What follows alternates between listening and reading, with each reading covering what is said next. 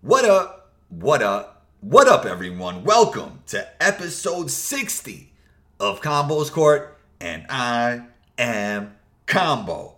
That's right, man. The big 60 episodes of Combo's Court. Big shouts to everyone who's been rocking with Combo, man. Combo Nation, the support has been nothing short of amazing, man. Today's show, Ben Taylor, author of Thinking Basketball, joins in. Ben is a cognitive scientist whose work on sports analytics has been used in the Wall Street Journal, ESPN.com, and BasketballReference.com. Ben has a YouTube channel and podcast, both named Thinking Basketball, man. I urge you to go subscribe to those. It's really great stuff. You won't be disappointed, man. We had an epic basketball conversation on this episode of Combo's Court. We discussed analytics, LeBron James, what moving the three-line back would mean for the league. And to my surprise, man, Ben even did some research on Combo's game. Plus so much more. Follow Ben on Twitter at LG55. That's ELGEE55. You know you can follow me on Instagram at 12combo. That's ONETWOCOMBO.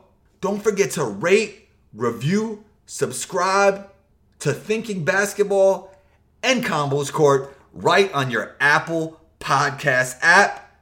Big shouts to the Spotify community. We see you. Intro music by Luca Beats. Let's get into it.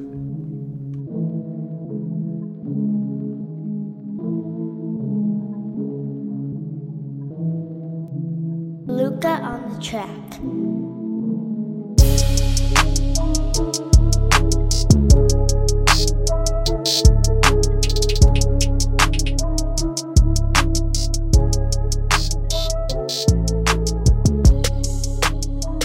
Ben Taylor, Thinking Basketball. Welcome to Combo's Court.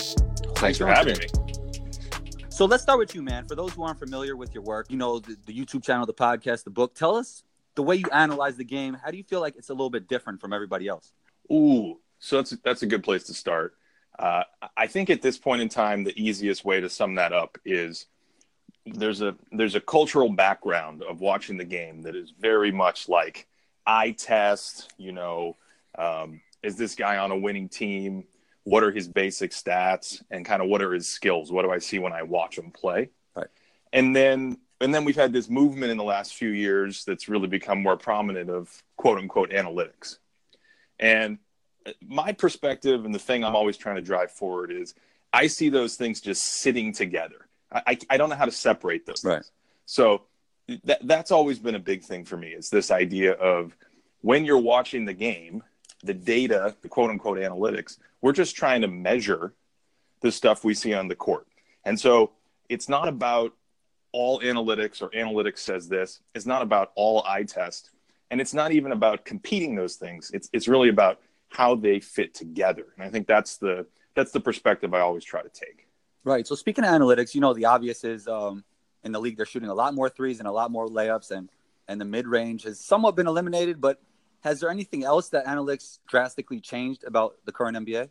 Well, I mean, you could go back, I guess it's been about a decade now since that famous, do you remember this Michael Lewis piece on Shane Battier and how he used data in scouting? Did you ever read that? Yeah, I mean, I've not that exactly, but I heard Battier would take his studying to a different level.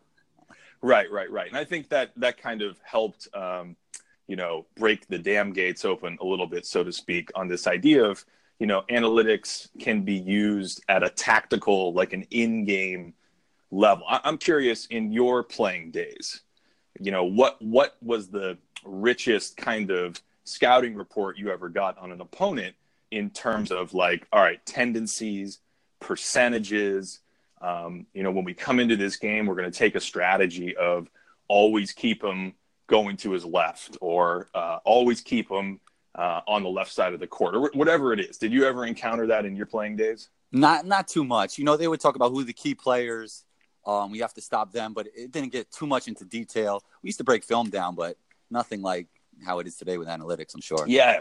So I think that was from what I can tell on the outside and then talking to some players on the inside, it does seem like there was 20 years ago, they just didn't have this. And so, right. And so to connect like a historical parallel that is even more obvious. 50 years ago, they didn't even have film breakdown. And when it was introduced, Bill Sharman, the old Celtics player and Laker coach on the 72 Laker championship team, like he was one of the guys who's like, okay, we're going to have film session. You know, we're going to have, you're going to come in the morning and then we're going to do stuff later. And this was seen as crazy back then. This was like an extremely radical idea. So probably the players were like, oh man. Exactly. Yes. That's many of the players were like, why are we doing this? I don't want to watch this. I don't want to do extra work. Right. And I don't want to watch myself get exposed on tape. Okay. So man, you recently had a video, which I watched. I probably watched it twice actually. Public perception is that LeBron as a defender, his value has drastically declined. Your research tells us something different. Can you speak to that? Well, I think it has declined, you know. Right. I don't know about drastically though, right? I mean, some of it depends on where you view him a few years ago at his best. Like for me, I thought when he was at his best, when he was at his peak of his powers defensively, he's really one of the better perimeter defenders ever. He's super versatile. He's long. He can protect the rim. You really can't, like, he would just switch onto bigs, and in offense, they would never go after him or things like that. He was really good. Definitely. So he's coming from a high place. And I think he's come down off that, especially in the last few years. His feet are so much slower than they used to be. He never had like lightning quick footwork anyway. But as the kind of lateral athleticism has waned a little bit, I think that's been a big glaring weakness. His motor, I mean, he's older. His motor isn't what it used to be. And so he definitely has declined. But I think what's happened now is people cherry pick, or they focus on these bad possessions or sort of situations that don't look good. One play out of a game or one play out of 5 games. And they magnify it and they think, wait a second. Yeah, this guy's like the worst defender in the league. And I think what I'm saying, and what I really, really had hammered into my face going back over film this year, was like, actually, he's not even close to that. He's still a decent defender at times, and his overall value defensively, I think it's still slightly positive, but he's far from being, you know, the worst defender in the league or something like that. Right, to your point, I feel like they did that with James Harden, man, with those YouTube compilation videos. I mean, he's not the greatest defender, but it really is not that bad all the time back then. Yeah, I mean, I'm excited to do. I have one plan for Harden. I've been trying to keep an eye on his defense throughout the year, but it's a good connection to make in the sense that Harden has major weaknesses on defense, but you can't just focus on those weaknesses.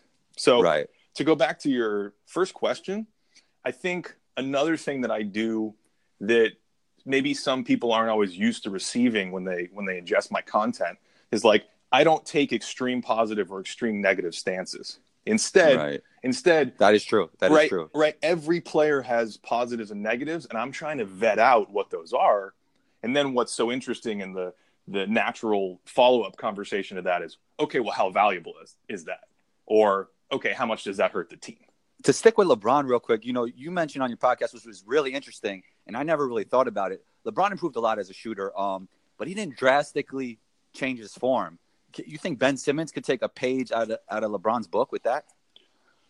Ooh, I recently, I don't know if you heard it, I recently had a long rambling neurological assessment of why it's hard for Ben Simmons to change his shooting form. So the abridged answer is he could radically change his shooting form, and that might be the best bet for him.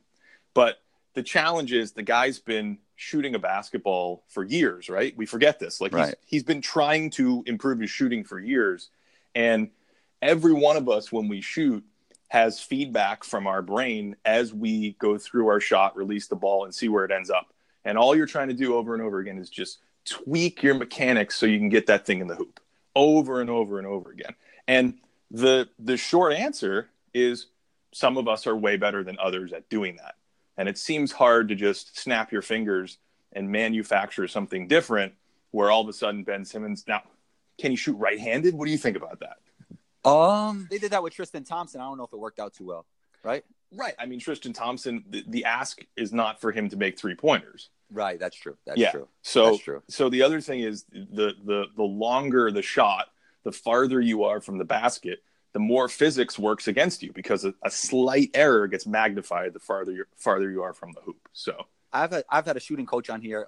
His name is Mike Dunn, and his biggest quote is, "Shooters are made, not born." Do you feel like that's not really the case? Well, I think it's both. Right. I there's a lot of merit in the quote, in the sense that, you know, you can practice and groove something. That's another Right. thing that happens from a cognitive perspective. You groove that into your brain over and over again. And if you groove a funky habit, it's actually much harder to undo it than if you had never That's done true. it at all. That's true. You know, so it's like, Yeah, to that point, actually, Mike says that, like, he attributes some of his ability as a shooter as starting late. So, you know, like, Yeah. you know, when you're 8, you got to heave the ball. He was already a little bit older. He was strong enough to consistently keep a good form. yeah, that's a very real thing we see in like motor pattern research when they look at like golf swings or tennis stroke. I can't even remember off the top of my head what other research has been done in this field, but there is a lot that's looked at sort of the neurological and biological process of your swing, your stroke, your shot, just some kind of physical form. And if you can not have those tainted habits, you know, I kind of feel this way about Pascal Siakam. Like, I don't think Pascal Siakam is going to be a great shooter, but I think the fact that he wasn't, you know, hindered with a bunch of bad basketball habits allows him to quickly learn the things he does, the way he play. Like, look at these little one-legged, like off-balance shots. That's, to me, that's just all learned new behavior that doesn't have sort of like old habits overshadowing it. Yeah, maybe that helped Akeem too. That's another great example. Yeah. Tim Duncan, the swimmer. For sure. Speaking of Tim Right? Duncan, yeah, for sure. Speaking of Tim Duncan, speaking of shooting, I'd like to hear your thoughts on Manu's progression as a shooter over his career. Well, you know, it's interesting. You shot me that message the other day about Manu's progression, and Yeah. I briefly mentioned it, and then it got me thinking. Like, okay, the Spurs have a coach who is known for working with shooting. Chip Englund, you know him? Yeah, definitely. Actually, Mike, Right. to keep getting back to Mike, he mentioned that this guy actually worked with Kawhi when Kawhi first got in. Yeah, and look at Kawhi now. Right. Yeah, Right. So that opened a little bit of a rabbit hole for me, because it got me thinking, okay, when did Chip get to the Spurs? It was like the 2005-2006 season, I believe. Right. Now, when did Manu, who came into the league, for those who don't remember, Manu came into the league when he was like, what, 25 or something? yeah. He was in Europe for a while, for a little. Right. bit.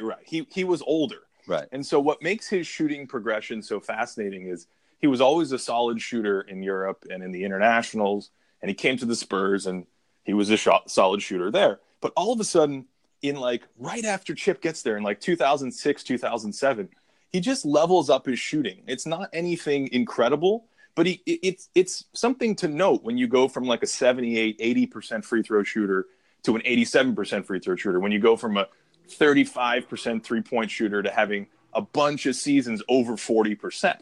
Right. And that kind of coincided with Chip getting there.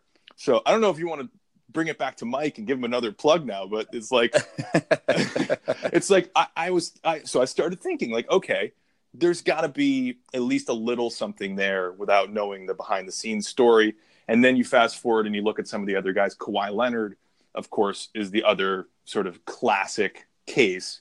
But even Tony Parker, I mean, when Tony Parker, he was there young, and players naturally improve from their early 20s or late teens into their late 20s and early 30s. But again, Chip gets there, and it coincides with Parker's big bump in free throw percentage. Could be a coincidence. And then Kawhi Leonard. And the thing about Kawhi that I think is so interesting, you can clearly see how they changed their shot. Like if you go back and watch him when he was in college, Right. he did not have the same mechanics at all on his shot. Yeah. It's not the smoothest release now, actually. It's not. It's Yeah. interesting. But one thing Zach Lowe was talking about this week is how much backspin he gets on his shot. Right. Like the RPMs on that thing are intense. Right. For sure. He's knocking down the three. Speaking of threes, man, I've been reading Sprawl Ball. Are you familiar? Yeah, I don't have a copy yet. I'm jealous that you are already digging into it. Yeah, it's great. And he talks about one crazy idea. We won't get too into that about that the home court team could pick the 3-point line. Almost like in baseball, you have a different. That's a little crazy. But his first idea was bringing it back to 25 feet. If this were to happen, how do you feel this would affect the NBA? And do you like this idea?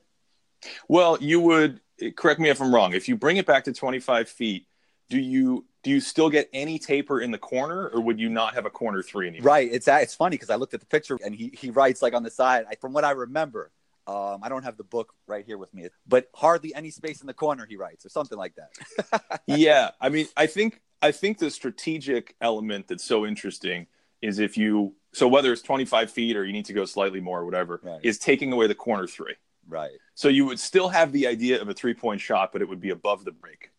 And so if we can kind of go a little hard into the math for a second. Go ahead.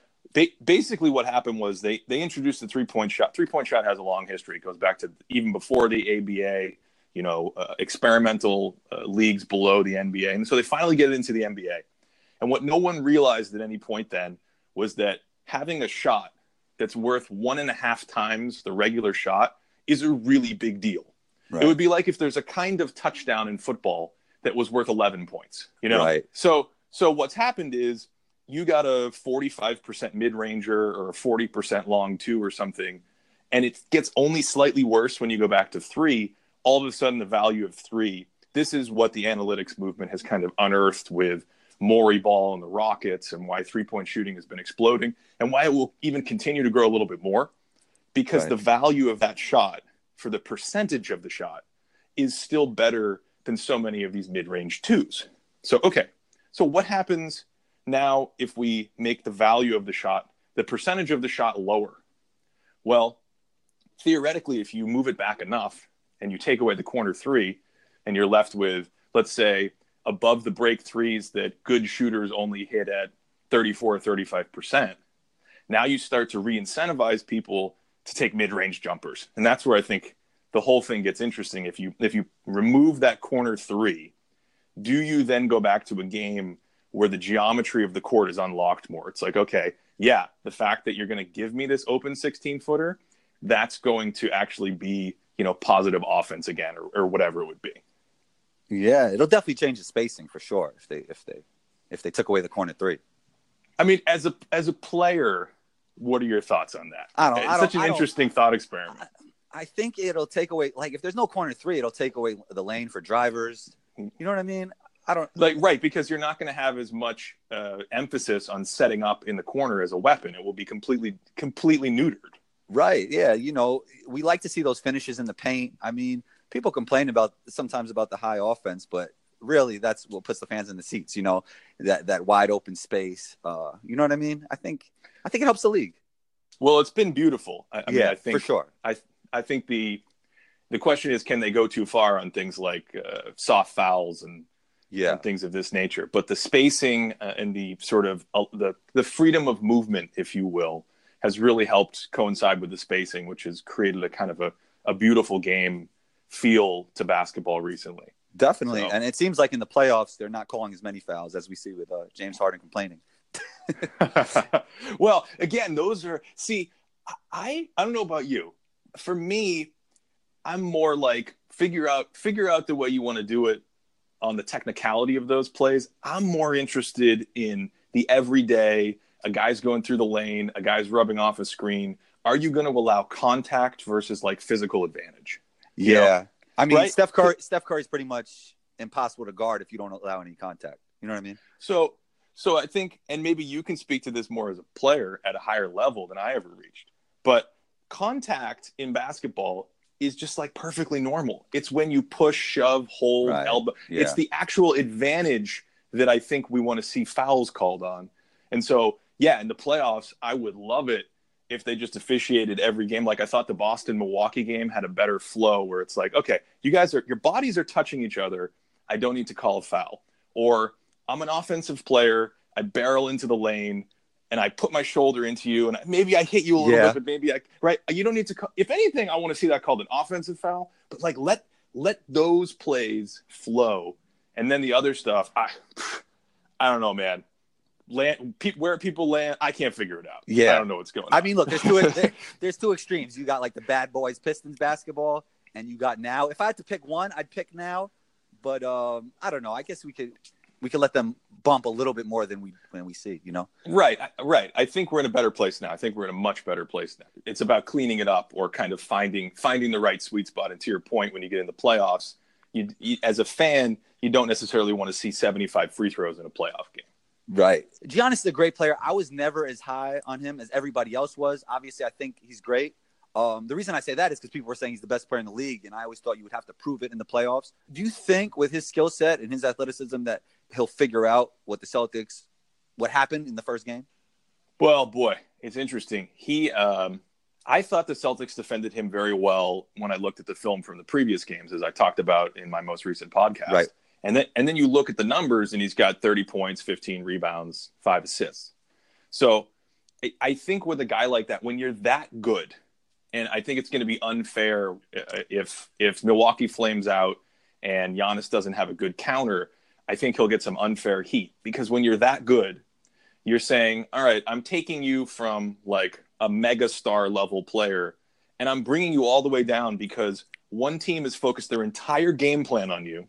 Right. They've found a weakness by using fantastic defenders, smart coaches, and you didn't have the teammates or the scheme to alleviate the pressure on that strategic point that they took away from you. Every player kind of has to go through this.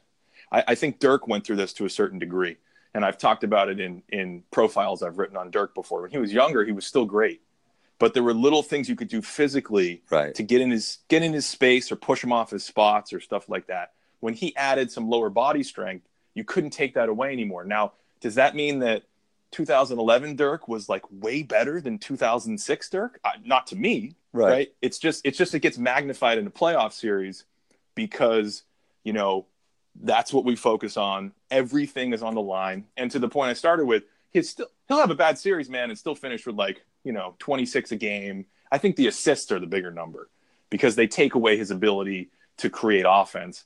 And that is almost more impressive or more important to the team than just his raw scoring. Great stuff, man. Where can we find you on social media or anywhere else? On Twitter, where I'm a little bit more active, it's a little easier to respond. It's LG35, ELGEE35. And then everywhere else is Thinking Basketball YouTube, Thinking Basketball podcast. My podcast is available on Spotify now, along with basically every other major podcast network. So yeah, that's where you can find me, and that's what I'll be doing. I'll be doing podcasts. Nylon Calculus, I still write some stuff over there occasionally. It's a great sort of analytics bent site if you're not familiar with it and you're into that sort of stuff. And that's all I got. Great, man. I've definitely been paying attention to the YouTube channel and the podcast, and I'm going to get around to the book too. I really appreciate. There's one more. I always forget the most important one. Go ahead. Patreon.com/Thinking Basketball. That's my patronage page, but I have a lot of content that I put up there for patrons. You can sign up for $2, $4, support me, help me make content, and you get access to all my stats that I've created over the years, historical data on players going back to the shot clock. Like I said, I have posts or things that I'll share about the videos or the podcast that don't make it into the main content. So if that's something you're interested in, you can head over there as well. Very dope. It's actually something I'm thinking about starting soon. Yeah, definitely recommend it. And for people listening who are your regulars, it's just a great way to support us in making it. Seems like a small thing, but it goes a long way. It's a really big psychological boost. So yeah, if you have a couple bucks and you're interested in supporting Andrew, I definitely recommend starting it. Appreciate that, man. That means a lot. You're always welcome back on the show if you ever want to talk basketball or anything else. Thanks, Ben. Awesome. Well, next time it's just going to be a full scouting report about your game. Uh-oh. I don't know who you compare yourself to, but I found a few clips. I was getting some Joe Ingles flashbacks. I say that sometimes. That's really funny. That's really funny. I definitely see that. The only thing is he has 4 inches on me. I know. Don't tell anyone that. Yeah. That's true. Wow. It's funny because I've heard that. I've heard Mullen a little bit, but yeah, that's a good one. I like Joe Ingles. Yeah, I think Ingles. You've got some games up I think from somewhere in Europe. Right. Right. And there's you can run the pick and roll. You can do it on ball. You can pass a little bit, but a little off ball shooting, a little finishing. It felt very Joe Ingles-esque. That's hilarious. Appreciate you, Ben. You're always welcome back. All right, Andrew. Thanks so much for having me. Have a great day. Anytime. Talk to you soon. There it is, episode 61. Hope you enjoyed the show. Big shouts to Ben for joining in. We appreciate you. It would mean the world to me if you left a 5-star rating and a friendly comment right on your Apple Podcast app. Be on the lookout for episode 61. Combo out.